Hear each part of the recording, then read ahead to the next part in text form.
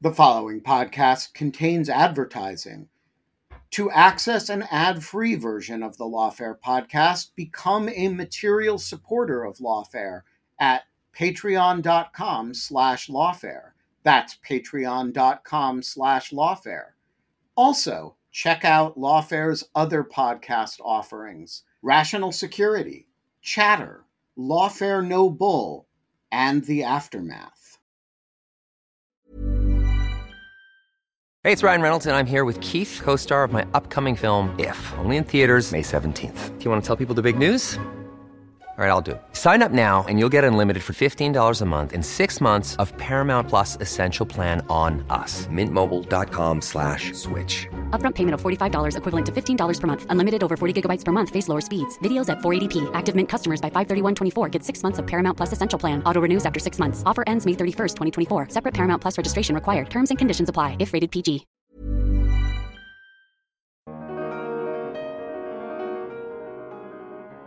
I can't imagine the jury not being aware that not just Trump is absent, but that Trump is out there sort of celebrating his absence as his communication of the trial's deep unseriousness. We could imagine jurors who do take their obligation really seriously are incredibly moved intellectually by the evidence of Trump's guilt and thinking, gosh, against this evidence, his failure to appear is just another indication of the contempt with which he holds all appropriate government activity. And we should hold him accountable for what he is charged and in a way take his absence as consciousness of guilt proof. I'm Natalie Orpett, Executive Editor of Lawfare, and this is the Lawfare Podcast, August 11th, 2023. Former President Trump has been arguing for some time now that the criminal charges he's facing in New York, Florida, and D.C. are politically motivated. At a campaign event in New Hampshire a few days ago, he also complained that the cases are forcing him to spend time and money away from the campaign trail. The cases haven't even gotten to trial yet, but 2 of them are scheduled to take place during campaign season. Which raises the question, does Trump have to actually attend all of these trials while he's also running for president? I sat down with Dan Richman, the Paul J. Kellner Professor of Law at Columbia Law School, to discuss. As it turns out, it's a complicated question. It's the Lawfare Podcast, August 11th, 2023. Does Trump have to attend his own trials? So, Dan, as we know, former President Trump is facing, let us say, a lot of different legal proceedings. So right now, it seems like everyone's really focused on the recent indictment in D.C. brought by special counsel Jack Smith. But there are 4 other proceedings going on. So we have the special counsel prosecution in Florida over classified documents, criminal prosecution in New York brought by Manhattan DA Alvin Bragg, and then 3 separate civil cases. And reporting suggests there actually may also be a 5th proceeding soon in coming out of Fulton County, Georgia. So let's just start with the basics for the non-lawyers and maybe also for the lawyers who haven't been in court recently. Does Trump have to attend all of these trials? I wish I could give a clear, definitive answer, but sad to say, my response is probably yes, but it's going to take a decision by courts on novel facts without very much guidance from the operative legal framework. Okay, but so just to be clear, though, he does not need to attend the civil trials. Is that right? That's correct. Criminal trials are fundamentally about a defendant, and the defendant's appearance is generally thought to be a foundational part of a trial. Okay. So we know that in the criminal trials, so that's the 2 federal trials in Florida and D.C., and then in the criminal trial in New York State, that there is a presence requirement. We're going to skip over New York because that's under state law. They do have a procedural rule that Trump has to be present at trial. Unless he moves to waive his presence, the government doesn't object and the judge approves. That's the rule. But we, for these purposes, are going to focus on the federal system. So, Dan, can you just talk us through the legal framework that speaks to the question of a defendant's presence in federal court? Sure. For most people, including me, the first thing you think about when you think about a defendant's presence is the Confrontation Clause, the Sixth Amendment provision that ensures that a defendant will be present and can confront the witnesses against them and can and must have a right to appear at trial. When we're talking about a situation where a defendant, as in this case, may not want at all to be present, the operative law comes not from the Sixth Amendment, but from a federal rule, Rule 43, essentially a statute that requires his presence.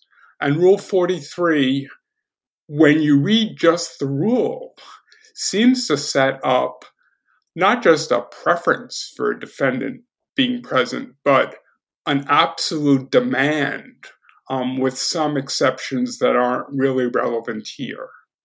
Okay, and so what do you make of that difference? As you said, the sort of, does this right belong to the defendant, as it would seem from the Sixth Amendment, versus the existence of this rule that seems to mandate presence? Essentially, a jurisdiction could choose, I suppose, if it wanted to give a defendant license to come and go as he wished. He would have a Sixth Amendment right to attend, but he wouldn't have any obligation to attend if he chose not to. What this rule, essentially statute, says is he needs to be present, full stop. And there are a couple exceptions that I'm going to not refer to just because, as I said, they're not relevant here. But if you just read the text of this rule, it seems to be the start and end of an analysis that says you need to be there, full stop. Okay, and so I'm guessing, having studied the law before, that looking at this plain text is not the end of the question. So you wrote a really, really useful piece for us recently on Lawfare that I recommend folks take a look at. Can you talk us through what you found when you started looking at what courts have said about Rule 43? Sure.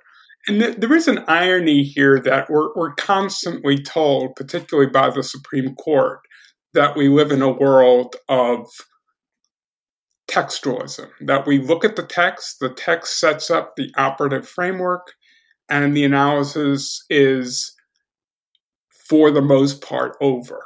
In this area, what we see is the rules setting up a framework that, by and large, is not exactly put to the side by lower courts, but has been regularly tempered by at least a number of them, to the extent that, yes, no court acts like the obligation of a defendant to be present should be taken lightly. But one sees in a number of cases courts recognizing that there can and should be some daylight between the text of the rule and the way it plays out in actual trials. A defendant might get sick. A defendant might need some non-elective surgery in the middle of a trial. Obviously, if it's a very short trial, there might be measures one could take to accommodate that. Trials go on for many months. Before we sort of lowered the boom on mega trials, they went for over a year.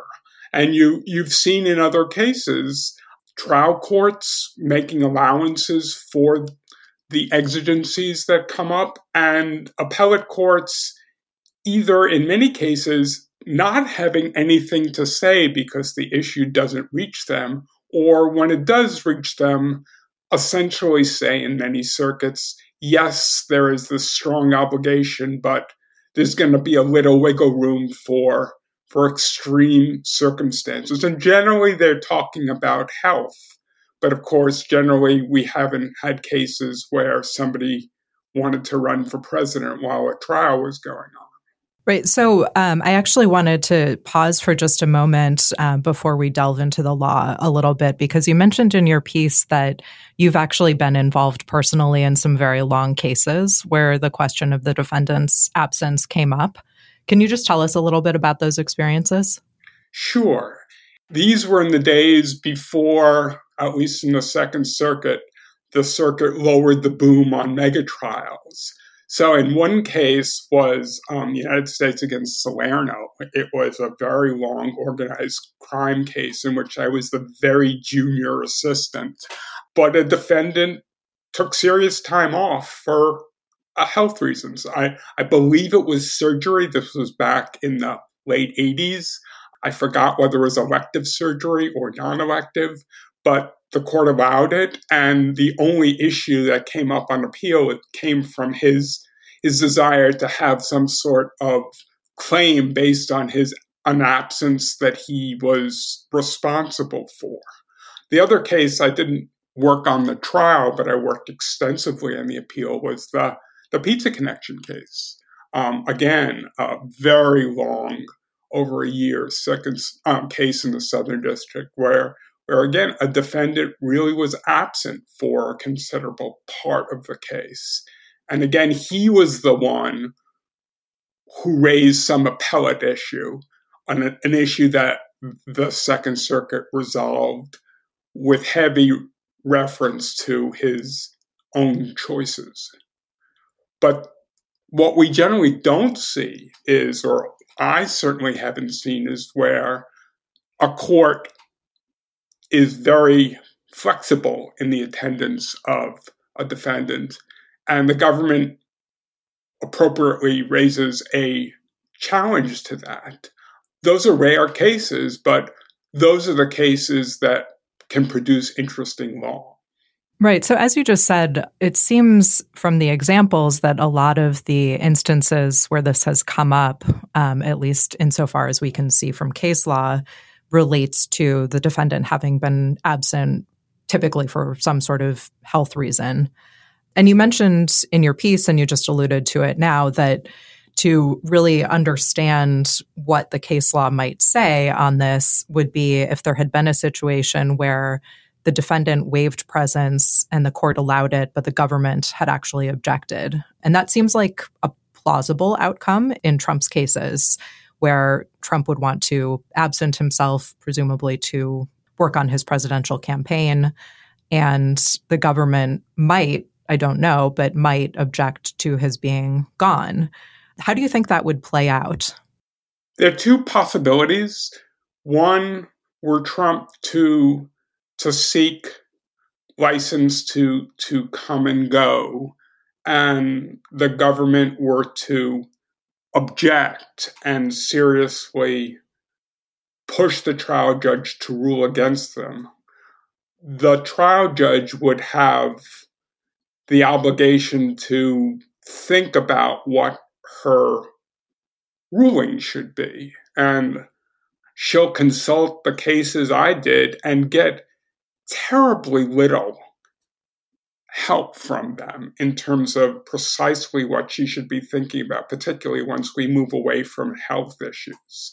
The other way the legal issue would come up is if the trial judge were sympathetic and allowed Trump to take some time off, and the government stuck to its guns and complained about the trial court's decision.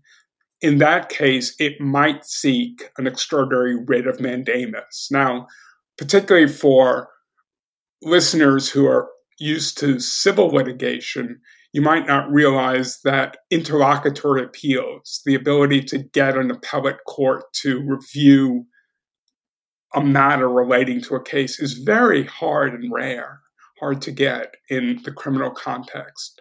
But there is a possibility where a judge, in the government's estimation, has really gone way beyond what her discretion could allow. And in that case, it would seek a writ of mandamus. And I certainly have seen a couple cases, and I alluded to them in my piece, in which writs of mandamus have been sought by the government in just those kinds of cases. Okay, so you mentioned that there's very little authority, and you walk through it in your piece, and in fact that it is somewhat contradictory. So can we spend a little bit of time just talking about what is the case law? It looks like there's really only one Supreme Court case, but then a lot of weirdness at the lower levels. So can you talk us through that? Sure. Just to start, as I said, the rule creates a few exceptions that are not relevant here. But when you look at the rule in its full context, you realize that its reference to waiving presence isn't exactly how one might read it if one is looking for guidance on whether a defendant must be present. The reference to waiving continued presence that the rule has is really addressing a situation where a defendant chooses not to come to trial, not because he has a license not to come, but he just chooses not to. So bad things will happen to that defendant in the ordinary course, whether the judge will issue a bench warrant and he'll be brought in, or he'll be found in contempt. But the rule addresses the larger situation of, well, what's going on with the trial? Can the trial continue while the defendant's presence is being sought and obtained? And the answer the rule gives is if the defendant has made some voluntary decision not to come, even where he's been required to come, the trial can continue. He will be deemed to have waived his right to be present and will be unable, or at least find it very hard, to raise a claim on appeal. So the rule addresses mostly what happens where a defendant essentially acts contemptuously. But the rule sets up what appears to be a flat obligation of a defendant to appear at trial. Now, once you go to the cases, it gets a little messy. As you said, there is a Supreme Court case about Rule 43, but it's not precisely on point.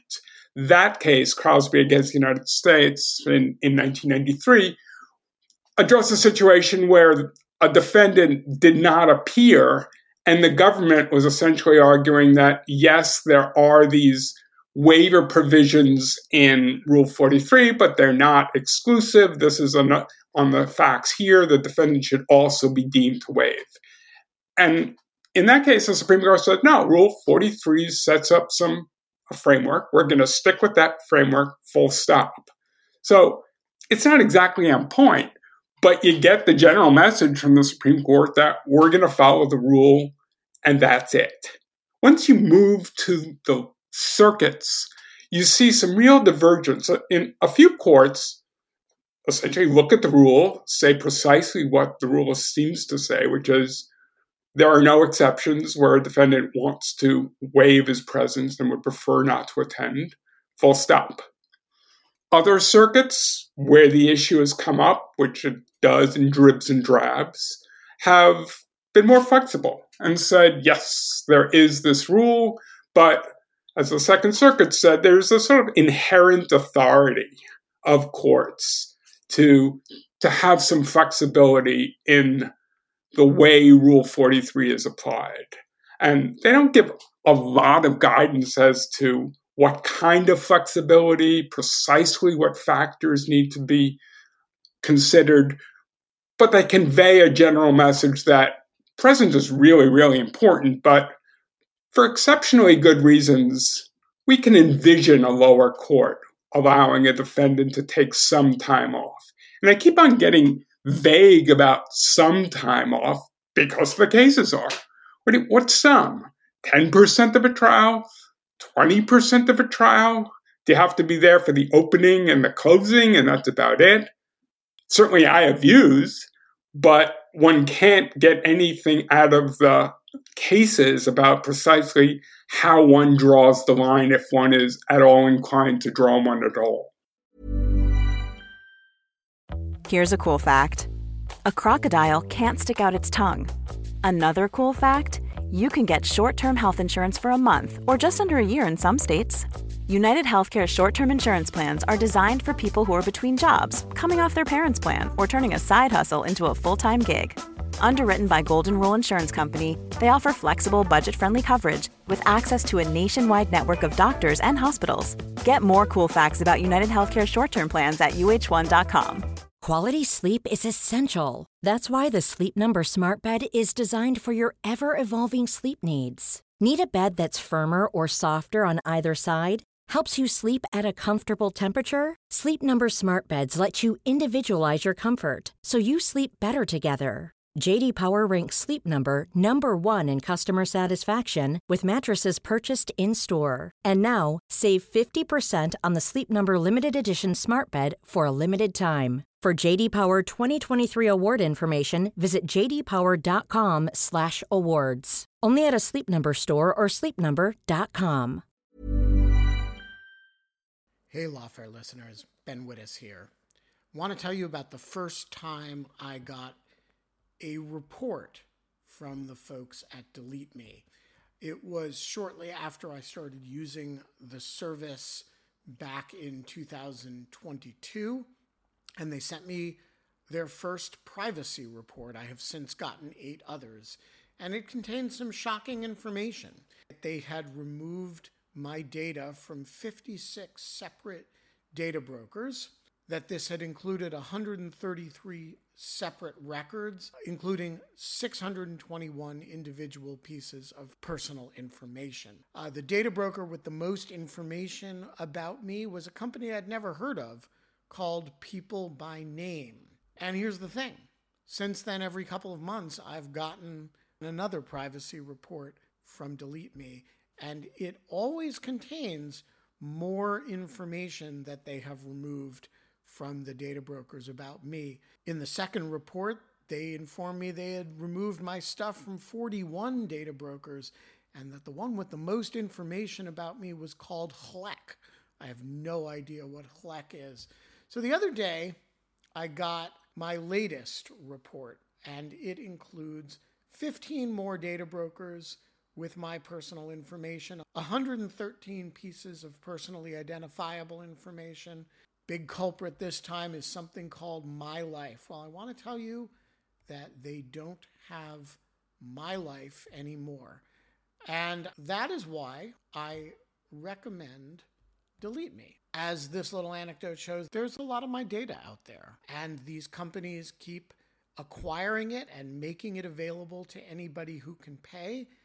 And I have slept a little bit more easily ever since I found a solution to this problem. And I want to stress, as I do every time, that I started using this before Delete Me started advertising with Lawfare. Delete Me finds and removes any personal information you don't want online, and it makes sure it stays off. And that's the point of this little story, that, you know, they keep coming back. You can get it removed once, but they'll put it back, and then Delete Me comes and takes it off again. It's a subscription service that removes your personal information from the largest people search databases on the web, and in the process helps prevent potential identity theft, doxing, and phishing scams. Delete Me sends you regular personalized privacy reports, just like the ones I've been describing, showing what info they found where they found it, and what they removed.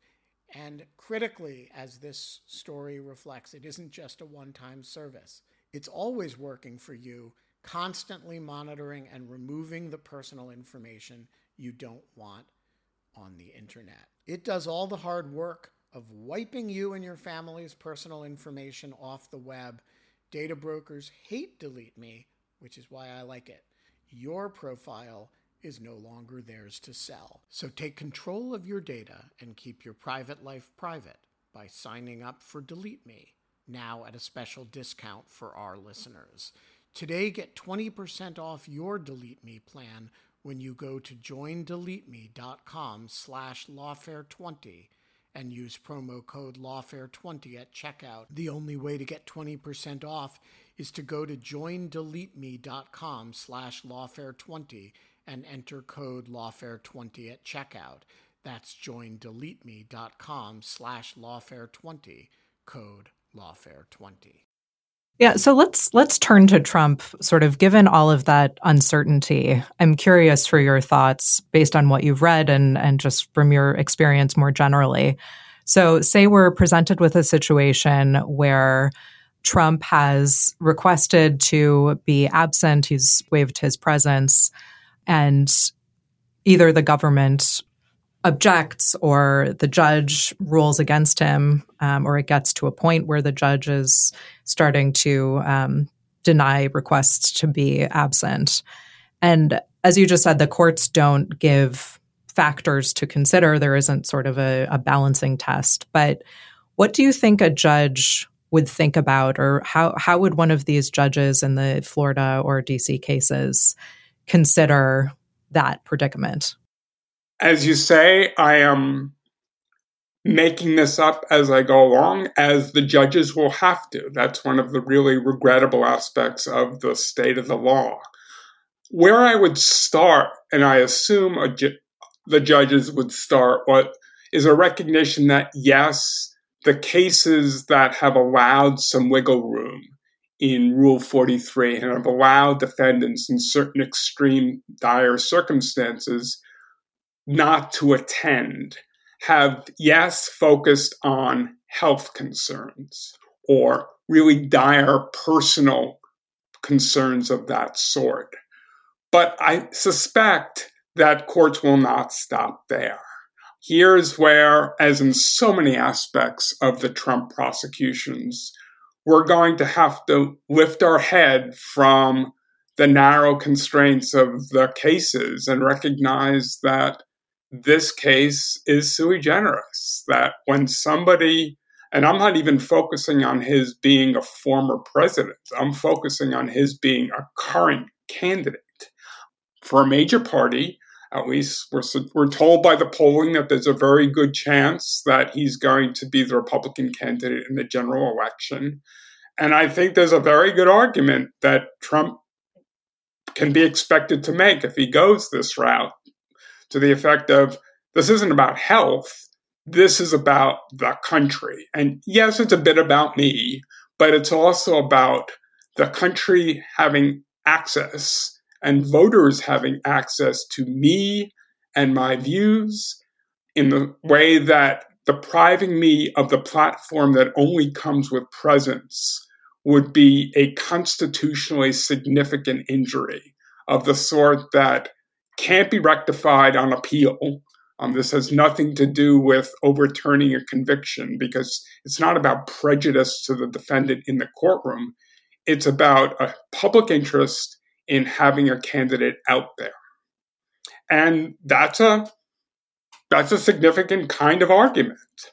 I think they're really good, and to my mind, strong winning responses to it. But it's the kind of argument that I envision the district judges in this case taking seriously. And to the extent that they don't, or even if they do, a court of appeals might well, whether it's the DC Circuit in the DC case or the 11th Circuit in the Florida case, might weigh in to the extent that the judge was not sufficiently lenient to Trump's requests. So I'm curious, just to pause on this for a second, what do you think the Trump team's argument would be with respect to what is the constitutional injury to him or to the country if he is required to be present and can't run his political campaign effectively in his mind? It's always hard to guess what the Trump camp will come up with in the way of legal arguments. They haven't always focused on the ones that seem most powerful, but I expect the most powerful argument would be not about Trump wanting to defend his own interest to be a candidate, but more about Trump articulating a strong First Amendment interest on the part of the citizens of the United States, potential voters, to hear his message, to encounter his message in a form that is most powerful, which, at least the argument goes, connects to physical presence. I say, as far as the argument goes, in the sense that maybe it's just my distance from Washington, but it always seems that Trump is loudest in his what we used to call tweets and whatever he does these days on social media. But he does get more coverage on television when he makes personal appearances in a way that tweets or whatever won't get. So there really is an argument that the voters of the United States will be missing something they have a First Amendment interest in hearing, were they to be deprived of his presence. Okay, and another thing you referenced in your piece that I thought was really interesting is, say we end up with a situation where a judge is displeased with Trump not having followed her orders to appear, and say that he's not appeared without the permission of court. And you had mentioned earlier that could result in a bench warrant or a potential contempt charge. You had also mentioned in your piece the possibility of some sort of gag order if, while Trump was not present, perhaps even with permission, I suppose, but was making public commentary that to the effect that would compromise the legitimacy or attempt to attack the legitimacy of the proceedings. How do you think that would work? Would a judge be able to issue some sort of restriction on his speech, and how might that affect the analysis with respect to presence? If this were a normal case, and the question was, what do we do about a defendant on trial who takes time out from the trial or even uses his spare time to go out, whether on the courthouse steps or more broadly in social media, and personally attack witnesses, argue that the trial is a put-up job, and perhaps go after the trial court herself? We'd say, well, there's an app for that. It's called a gag order, backed up by contempt citations, and also backed up if you don't want to rest on the contempt citation, to revoke bail and put the defendant in custody. None of those things work very well if one thinks about the likely prospect, if a trial goes forward, whether or not he's allowed to take time off from the trial, of Trump being out there attacking witnesses, attacking the legitimacy of the proceedings. Certainly, the first move one can make is to seek a gag order. I expect the government would try to do that. But of course, there are two challenges were they to do that. The first is straightforward, a legal challenge, which connects to what I was talking about in terms of the voters' interest in hearing from a candidate in perhaps the general election, which is, the shutting down a defendant is normally deemed to be a perfectly appropriate move that doesn't violate the First Amendment, but where it's political speech at a critical time, perhaps good arguments could be made that there's a First Amendment interest in hearing from him, even if it undermines the trial. I'd like to think that a court would weigh the First Amendment concerns and reassert the importance of the legitimacy of the trial, but I cannot predict how that weighing would go. And over and above the hard legal question is the one of, well, this is not somebody whose compliance with court orders has been, shall we say, punctilious. You could order him, but if he violates now, perhaps you could look toward the contempt proceedings, but he won't stop. Are you going to detain him? The answer is, I can't imagine that happening. And once again, we're left in this really ugly place of somebody doing what in any other context would be contemptuous obstructionary behavior, possibly getting away with it under the cover of some supposed national interest. Right. So it sounds like we're talking about just a standoff between the judge, who would normally have a fair amount of authority in this situation, and Trump on the other side, with a lot of arguments that, speaking of political speech, are legitimately complicated, and just the reality of how hard it would be for a judge to enforce with the tools available to her. This is a reminder of how challenging it is to think in law terms about a defendant who is not thinking in law terms.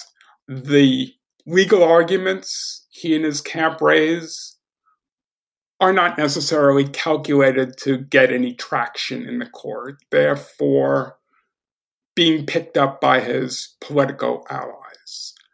The orders that apply to him, he may comply with if it suits him. He may choose not to, knowing that, at least to hear him say it, that which is directed at him can make him stronger. So if you're trying to present a picture of the government hounding you and making a martyr out of you, the threat of contempt is one you would just walk right towards. Yeah. So we've spent a good amount of time sort of at this more outward-looking piece of things, and that is to say how this rule would intersect with the bigger picture as to the political campaign and the public interest and such. But I want to shift a little bit to the integrity of the proceedings themselves. So we know that Trump has appeared for his initial appearance and arraignment in both cases. And he, maybe we're wrong, and he will, in fact, appear and be present at the trial, at least for some period of time. You had written in your article that there's really another interest to consider here, which is the interest of the jury to have the defendant be present at the proceedings. Can you talk a little bit about that? One of the often unstated but critical aspects of a trial is the need to ensure that jurors take the matter seriously. We celebrate the jury trial right. We very much worry when people are excluded from jury service. But at the end of the day, we all admit to ourselves that generally we prefer not to serve on a jury. Generally, being thrown in with a group of strangers to focus intently on some complex matters is something that we may prefer not to do, having in our mind better things to do. So a key aspect of the trial that is promoted through the respect everyone gives the judge, the ceremonial aspects of the proceedings, and the manifest seriousness with which every participant takes the trial is to really convey to the jury, this matters. You need to listen carefully. This is a serious case. If you think if the evidence shows that the defendant is truly guilty, you really ought to hold him accountable. And equally, if you find that the government has failed to prove its case, you really must ensure that the defendant is acquitted. How does this work when the defendant, through his absence, and it wouldn't just be a silent absence, no matter how much we patrol the news that a jury gets about what happens outside the courtroom, I can't imagine the jury not being aware that not just Trump is absent, but that Trump is out there sort of celebrating his absence as his communication of the trial's deep unseriousness. Communication that this is a kangaroo court. What's a jury to do if it's exposed to that, even assuming it doesn't get hear about the actual things Trump says, but they'll pretty much be focused on the empty chair and draw the conclusions Trump wants them, that this is just not worth his being there. And, the short answer is, I don't know how that cuts. We could imagine jurors who do take their obligation really seriously are incredibly moved intellectually by the evidence of Trump's guilt and thinking, gosh, against this evidence, his failure to appear is just another indication of the contempt with which he holds all appropriate government activity. And we should hold him accountable for what he is charged and, in a way, take his absence as consciousness of guilt proof. That's one possibility, but it's not the only possibility. Another possibility is that the jury is moved by his absence to think, gosh, this really is just some sort of politically driven exercise that Trump, for good and sufficient reason, is trying to avoid being a part of. No idea which way a jury goes. The only thing I could be pretty sure of is that the jury will be affected by his absence. In fact, I think the jury is always affected by a defendant's absence in ways that are hard to predict. One of the first things you learn as a junior prosecutor, at least in the district I worked in, is the opening that a prosecutor makes always needs to entail some pointing at the defendant, pointing at the person in a way to say, he's here, we are seeking to hold this person accountable, and you are going to be a part of that accountability exercise. I'm not saying the world comes to an end when you're unable to do a merely theatrical gesture, but I am suggesting that the gesture is really a part of this larger goal that the government has of conveying to the jury that this is a really important proceeding in which this defendant needs to show up. He's going to have to listen to the evidence against him. He obviously has a constitutional right to confront witnesses, but the witnesses should be looking at him too, and the jurors should be looking at him too. This is a part of what makes trials a very human exercise, and we have very much celebrated the humanness of that exercise. Okay, so I think the one other issue that I wanted to just visit quickly is this issue of how presence might be a real complication because of the fact of these overlapping proceedings. So what are your thoughts as to how Rule 43 itself and how this broader dilemma that we've been talking about would also affect the overlap of these trials? I think you wrote a terrific piece in Lawfare about how challenging it's going to be to balance the scheduling of the pretrial proceedings in the 3 and perhaps 4 cases that are going to be playing out. And one might be tempted to think, well, a possible solution to the complex scheduling problems, the idea that a defendant can't stay in trial in 4 different courtrooms, is what if we think about the 3-ring circus solution and have one or more trials continue at the same time, or in a more serious vein, respond to an argument by Trump that the trial, any single trial, should be put over until after the election, with the solution of, well, the trial will continue, but you'll be able to address your obligations as candidate with some arrangement that allows you to absent yourself where appropriate. We're always looking for compromises that make hard decisions go away. And I suspect that some will think that partial attendance might be a compromise. I think the point of my piece is I don't think there's a compromise at all.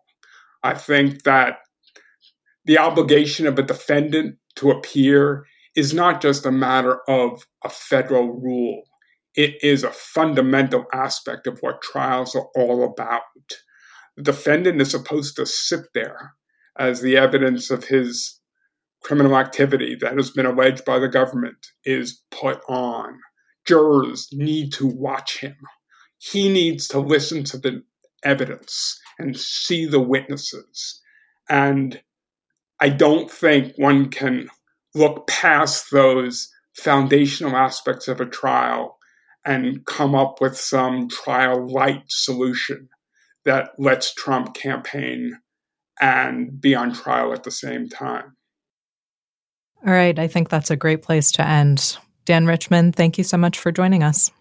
Thank you very much for having me. It's a pleasure. The Lawfare podcast is produced in cooperation with the Brookings Institution. You can get ad-free versions of this and other Lawfare podcasts by becoming a Lawfare material supporter through our website, lawfaremedia.org/support. You'll also get access to special events and other content available only to our supporters. Please rate and review us wherever you get your podcasts. Look out for our other podcasts, including Rational Security, Allies, and The Aftermath, our latest Lawfare Presents podcast series on the search for accountability after January 6th.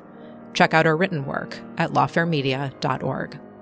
The podcast is edited by Jen Patja Howell, and your audio engineer this episode was Kara Schillen of Goat Rodeo. Our music is performed by Sophia Yan. As always, thank you for listening.